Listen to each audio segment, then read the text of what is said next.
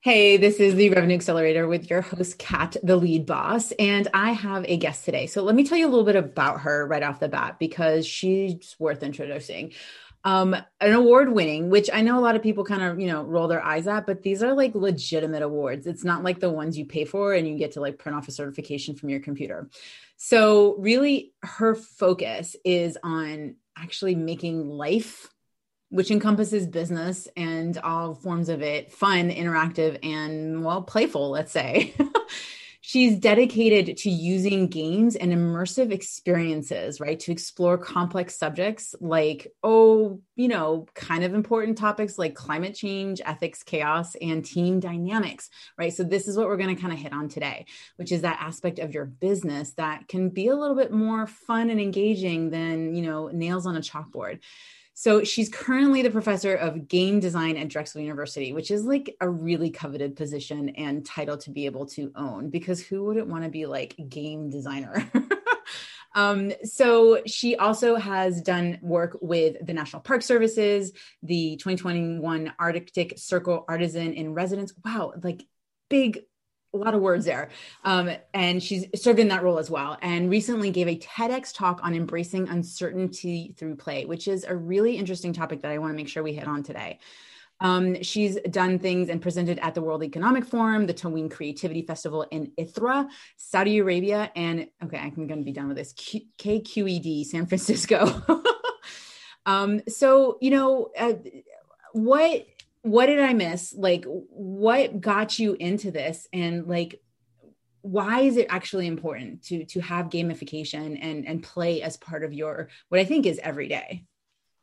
Oh, definitely every day. Yeah. I think that play gets kind of underrated as a part of our processes, especially in business. I feel like the idea of having fun is sometimes kind of taboo, or it just feels terrible. Like, oh, I have to go to work and it's supposed to be fun. If Like it's no one fun, ever then has it's fun gonna doing do the it. fun things. Yeah. But there is space for joy and play in our everyday processes. And why we play games is because we don't know what will happen.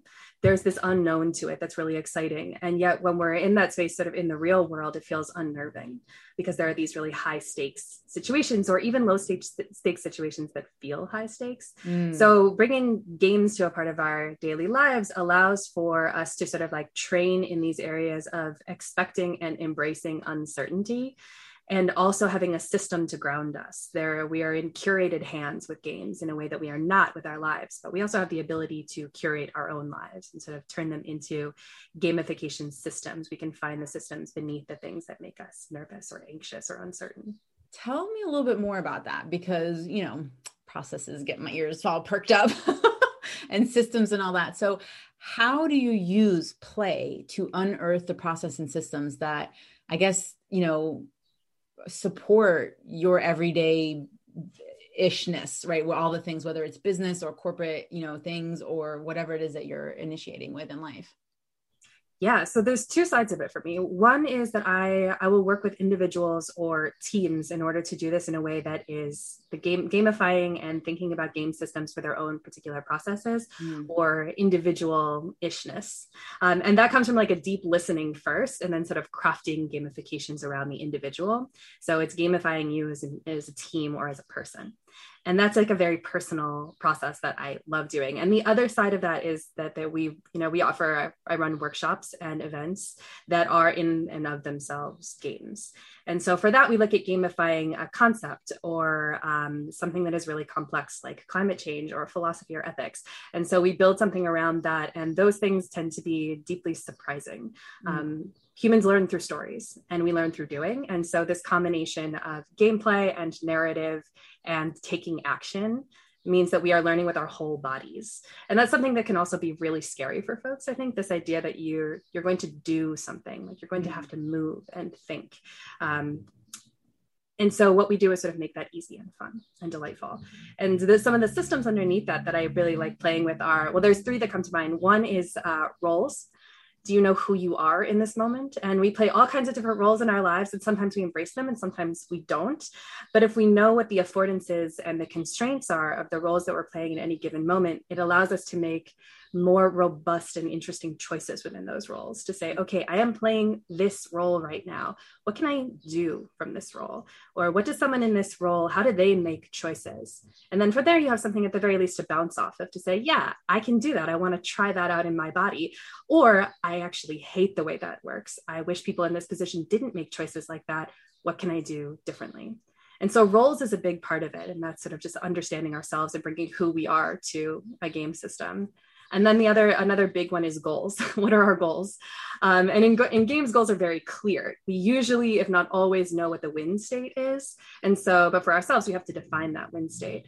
And so with the right curation, we can get to some really interesting win states and come up with some really powerful metrics for success that are a part of an individual system. There's like so many things where like I absolutely see, you know, how your process absolutely helps with, you know, business owners and all that. Like one, with the empathy of understanding not only who it is you are, what you're supposed to be doing, but understanding other people's constraints sometimes, right? And looking at like, really the imagery that came to mind with me was, what are the boundaries, right, that enable you to actually expand, which is a very duality kind of concept of being like, how do you restrict someone to allow them to grow?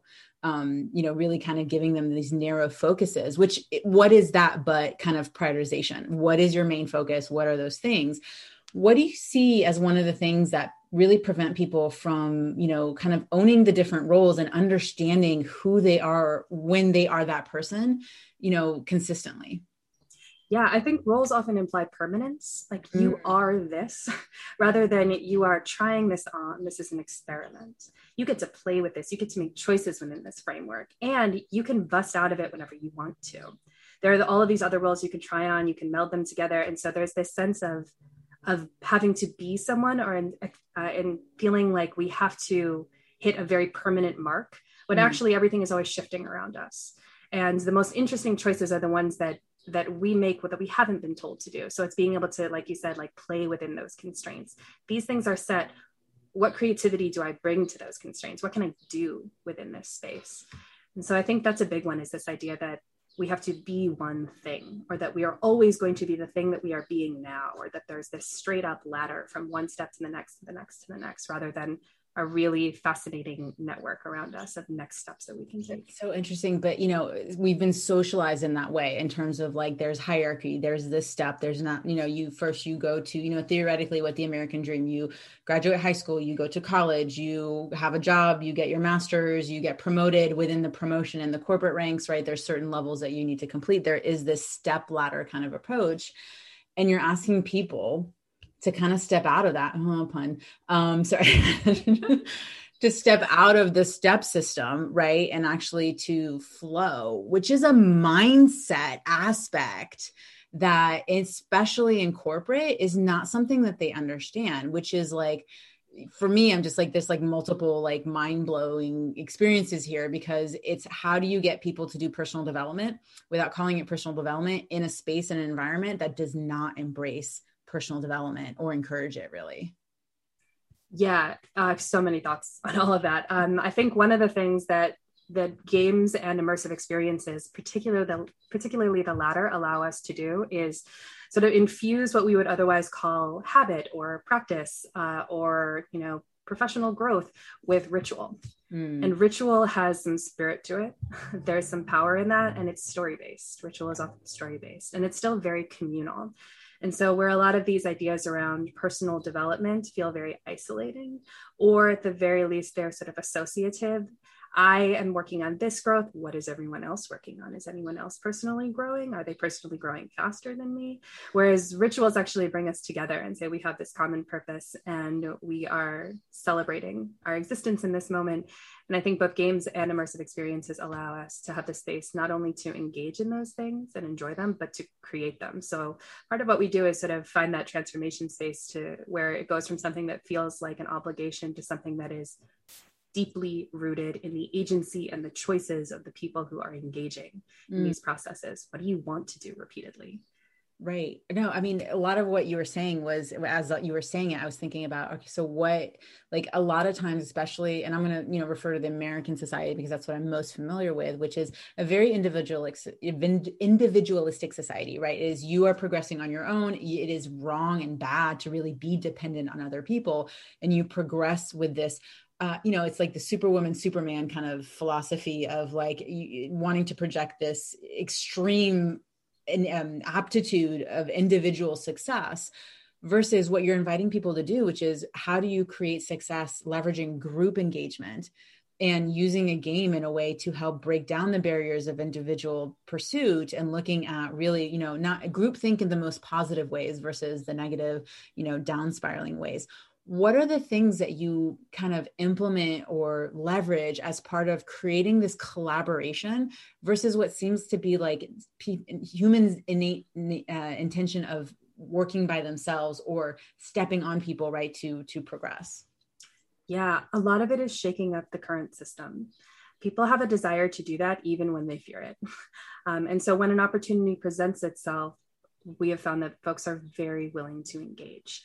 Especially so this is something that happens in game rules a lot, which is that you get a whole rule sheet and you're expected to sort of read all the rules and then and only then you can enter into a play space. And immersive experiences don't really do that. You're along for the ride, you're being guided in this process. And so I think with the right guidance, with the right curation, excuse me, you can bring folks along step by step by step by step by step. There's consent all the way through. There's excitement all the way through. And so no matter what, a group or an individual is sort of going through this process of feeling engaged and questioning, and they're doing it together, or they're doing it in conversation with the materials. And so with immersive experiences or the workshops that we run, which are immersive experiences, we take people on a journey, and that journey is always conductive. You are playing games with partners or in groups. And so you're in deep conversation, but you're in different game conversation is very different than work conversation. Goals are different. Yeah. Constraints are different. Roles and purposes are different. And so you find out how people play in a really different way. And then we engage in some very sort of like common game things. Like we have RPGs, which are role-playing games, which sounds terrifying for anyone who hasn't actually done this. So I think of like live action role play, like bring out the swords and the capes. Right. People are like, so I should get my pool noodles? Are we going to fight on the lawn? Yeah. Like, no, I think a lot of people would probably be game for that. Right. That's true. It does sound, yeah. Now that I say it out loud, we should totally create that. Maybe. Right. But it's world building. You're building a whole world together. And in world building, you figure out what the values are. Like, what do we stand for as a group? Who do we each individually want to play? And how do they actually fit together? And you just have to figure it out. There's no saying that like, okay, oh, you wanted to be a fighter? Get out of the group.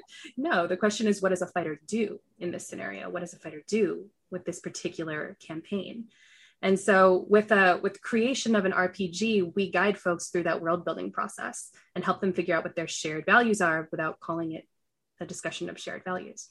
And then once they've crafted that world, they get to test out the experiment and play in it and actually take action within that world and see where their values and priorities and excitements are coming through and where they want to like change the world a little bit. And so that process I find to be like extremely invaluable. And it's such a bonding process to create a game together. It's really satisfying for folks too, just to have gone through that process. Well, there's a lot to be said about being in an alternative reality, right? Which is a little bit of kind of what's being created. And then the permissions that we give ourselves, because we can take on these alternative roles or even personalities, because the restrictions and the expectations and the judgment almost that we have been stigmatized with, right? Either by ourselves, by other people, or through experiences.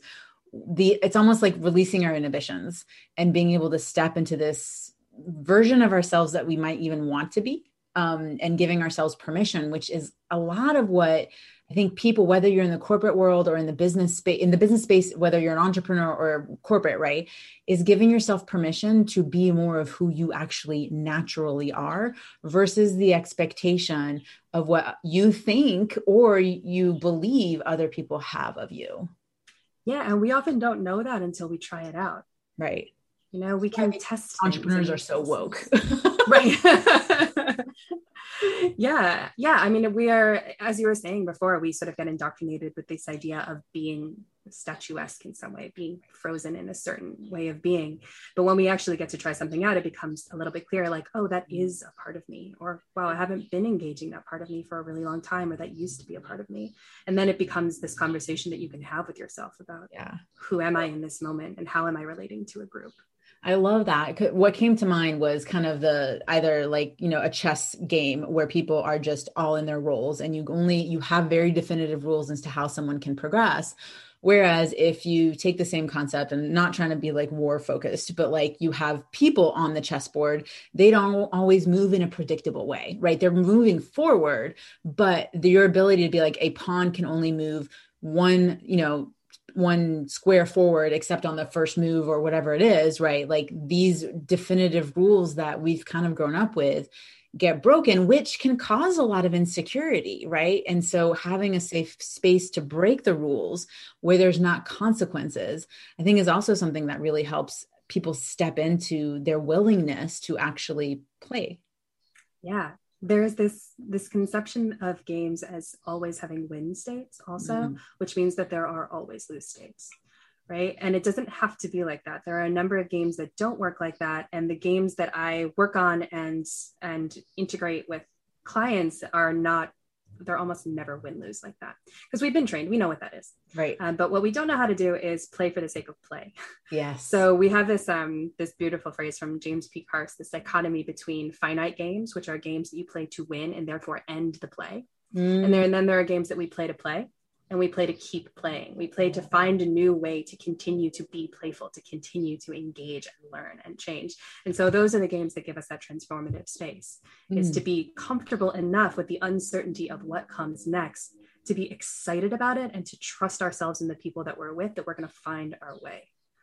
So what are some ways that people can keep playing while there's uncertainty? Because I think that's a big thing. And we were talking about this right before we hit record, which is risk, right? So uncertainty feels risky. It's unknown. There's all these threats, right? It's the fight or flight kind of, triggers.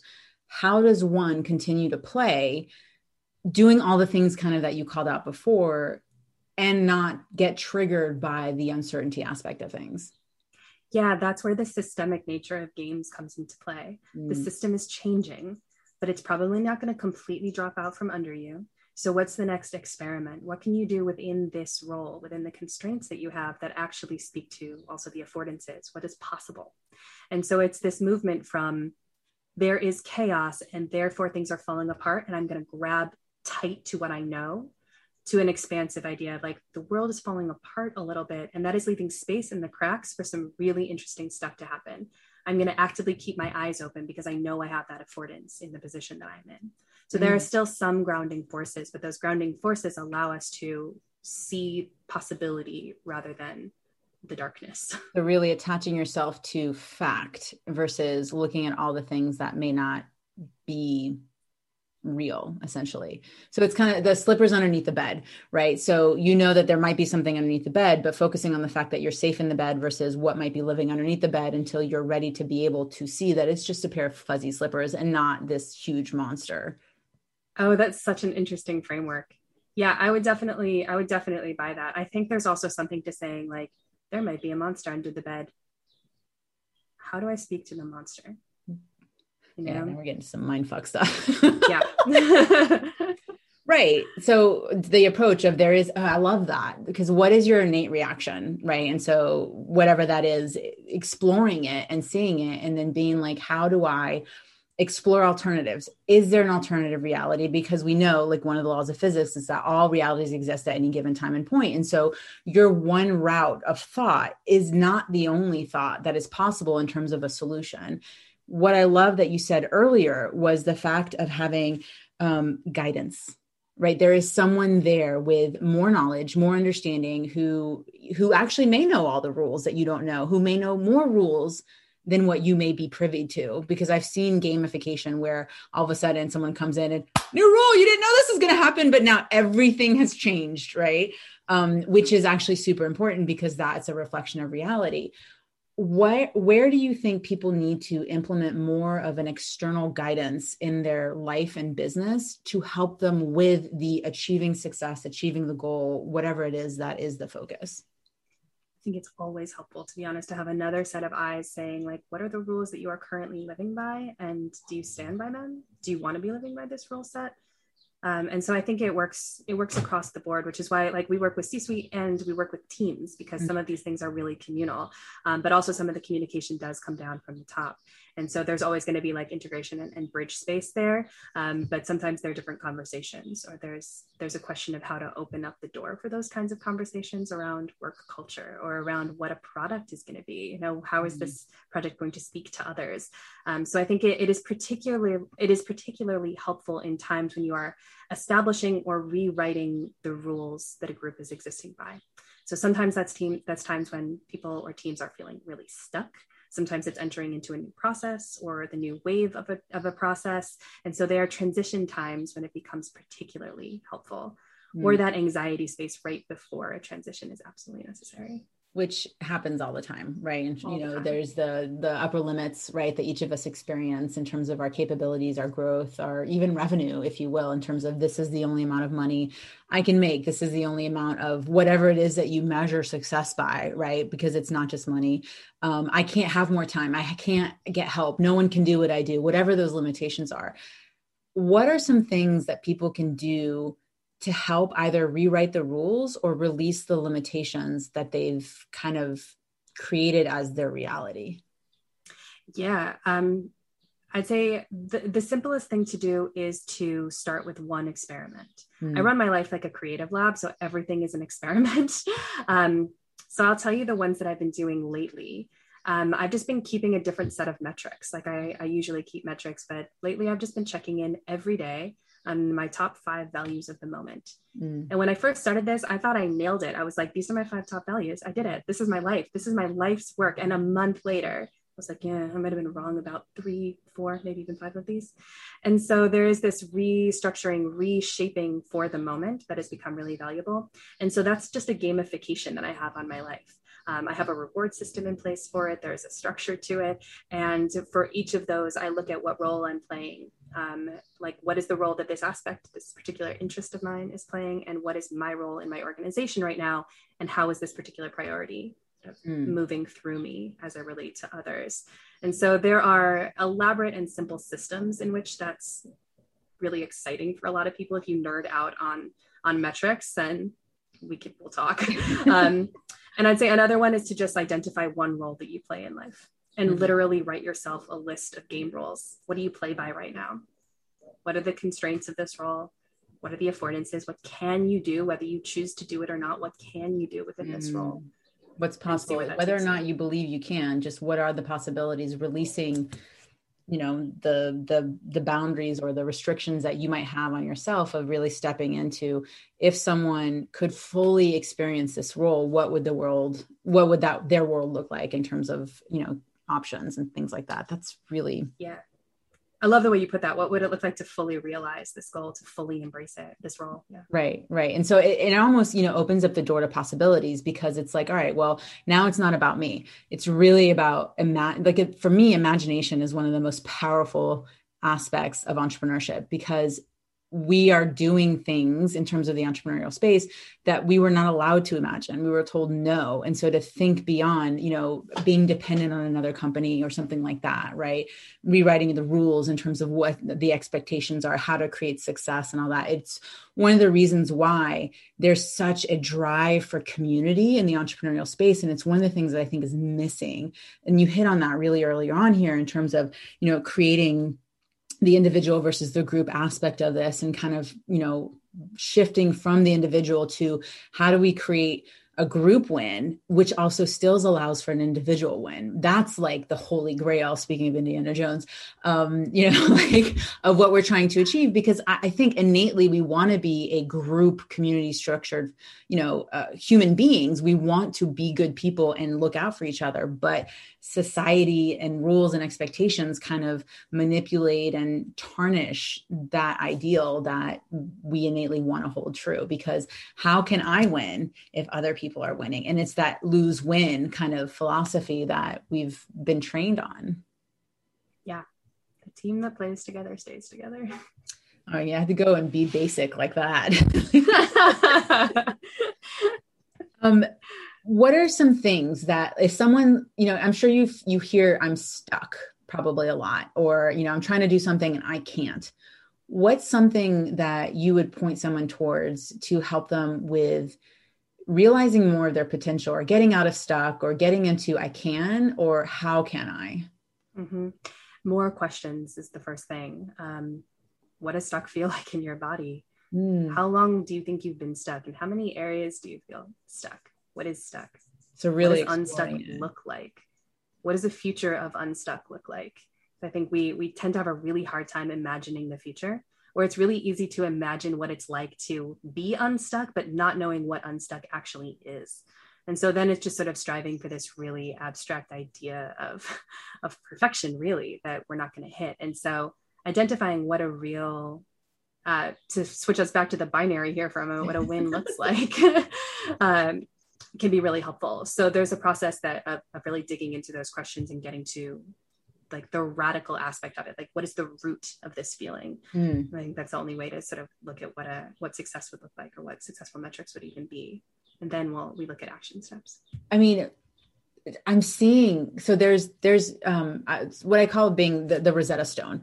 So there's corporate speak and there's entrepreneurial speak. And they're not two different languages. It's just that they have different words that they use for the same thing. So in terms of really understanding when you were like, what does unstuck look like? What are the steps I would take? I was like, that's manifesting, right? Of like really connecting to what that future state looks like and what would be the steps to do it, and calling it in and embodying it, and really diving into the feelings and emotions of it, which, taboo in the corporate world, but putting it underneath a different guise, right? And it's kind of like hiding the vegetables so the kids will eat it. And doing a little bit of that in the corporate space of saying, hey, like, this is the thing that you need. It's good for you, but I know y'all don't want to go there. And I'd say that's exactly why games are there too, is to do less, like we call it in the games industry, we call it like chocolate covered broccoli. And there's a lot of things that are like impact games. That also sounds disgusting. It's terrible. Yeah. I mean, it's just like, don't you want this good thing? And no one ever buys it. Like my mom used to come into my room when I was a kid sometimes and be like, let's play a game. And the game was clean your room. Like that's it. There was nothing else to it.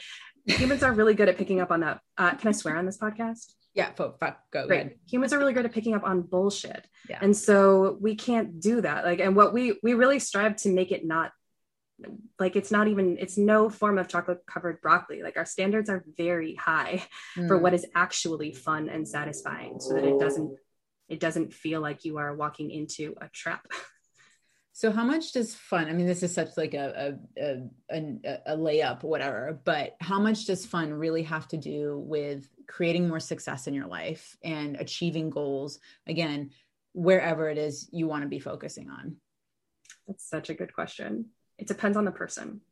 I think fun and satisfaction walk a very fine razor's edge of this question of like, when am I feeling engaged and full and like whole as a human?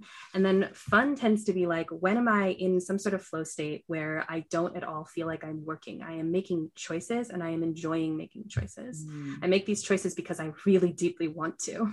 And so that for us feels like that's a metric of success. Are people deeply engaged to the point where they are really enjoying their agency, really enjoying making choices for themselves? Wow. Like, just having to pause there and like thinking about that flow state, which is, we've all felt it. We all know it when it's happened almost. It's almost like in the moment, we feel it. And afterwards, it's this euphoric kind of experience. And I think all the things that you were sharing today in terms of looking at the roles, looking at, the rules, the rules of engagement, the rules that you're playing by, all the things help you get to that flow state. Is that off, or is there something else that you would add to helping people get there? No, I think that's pretty accurate. Yeah. Awesome. So you've like, it's been awesome. I know there's more. If I could keep going, I would.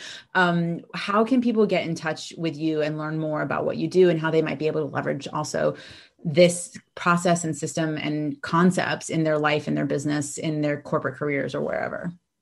Yeah, I can be reached all kinds of places. My social media and website are the same thing. And so the website is, I'll apologize in advance for this. It is deep cut philosophical wordplay here.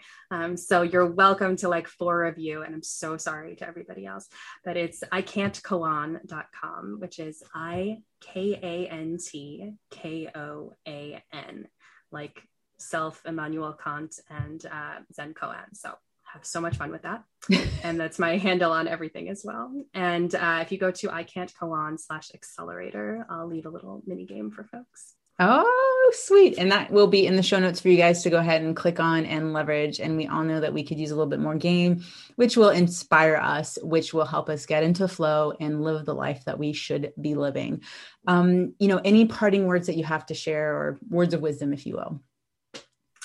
It has been a pleasure to be on here today. It has felt so good to be able to talk about the things that I love. And I think the last parting words would be just to remain open-minded about being playful, and start thinking about ways that play can feed into your life. And if you can't think of any, hit me up. Awesome. Thank you so much for being on today. Thanks, Kat.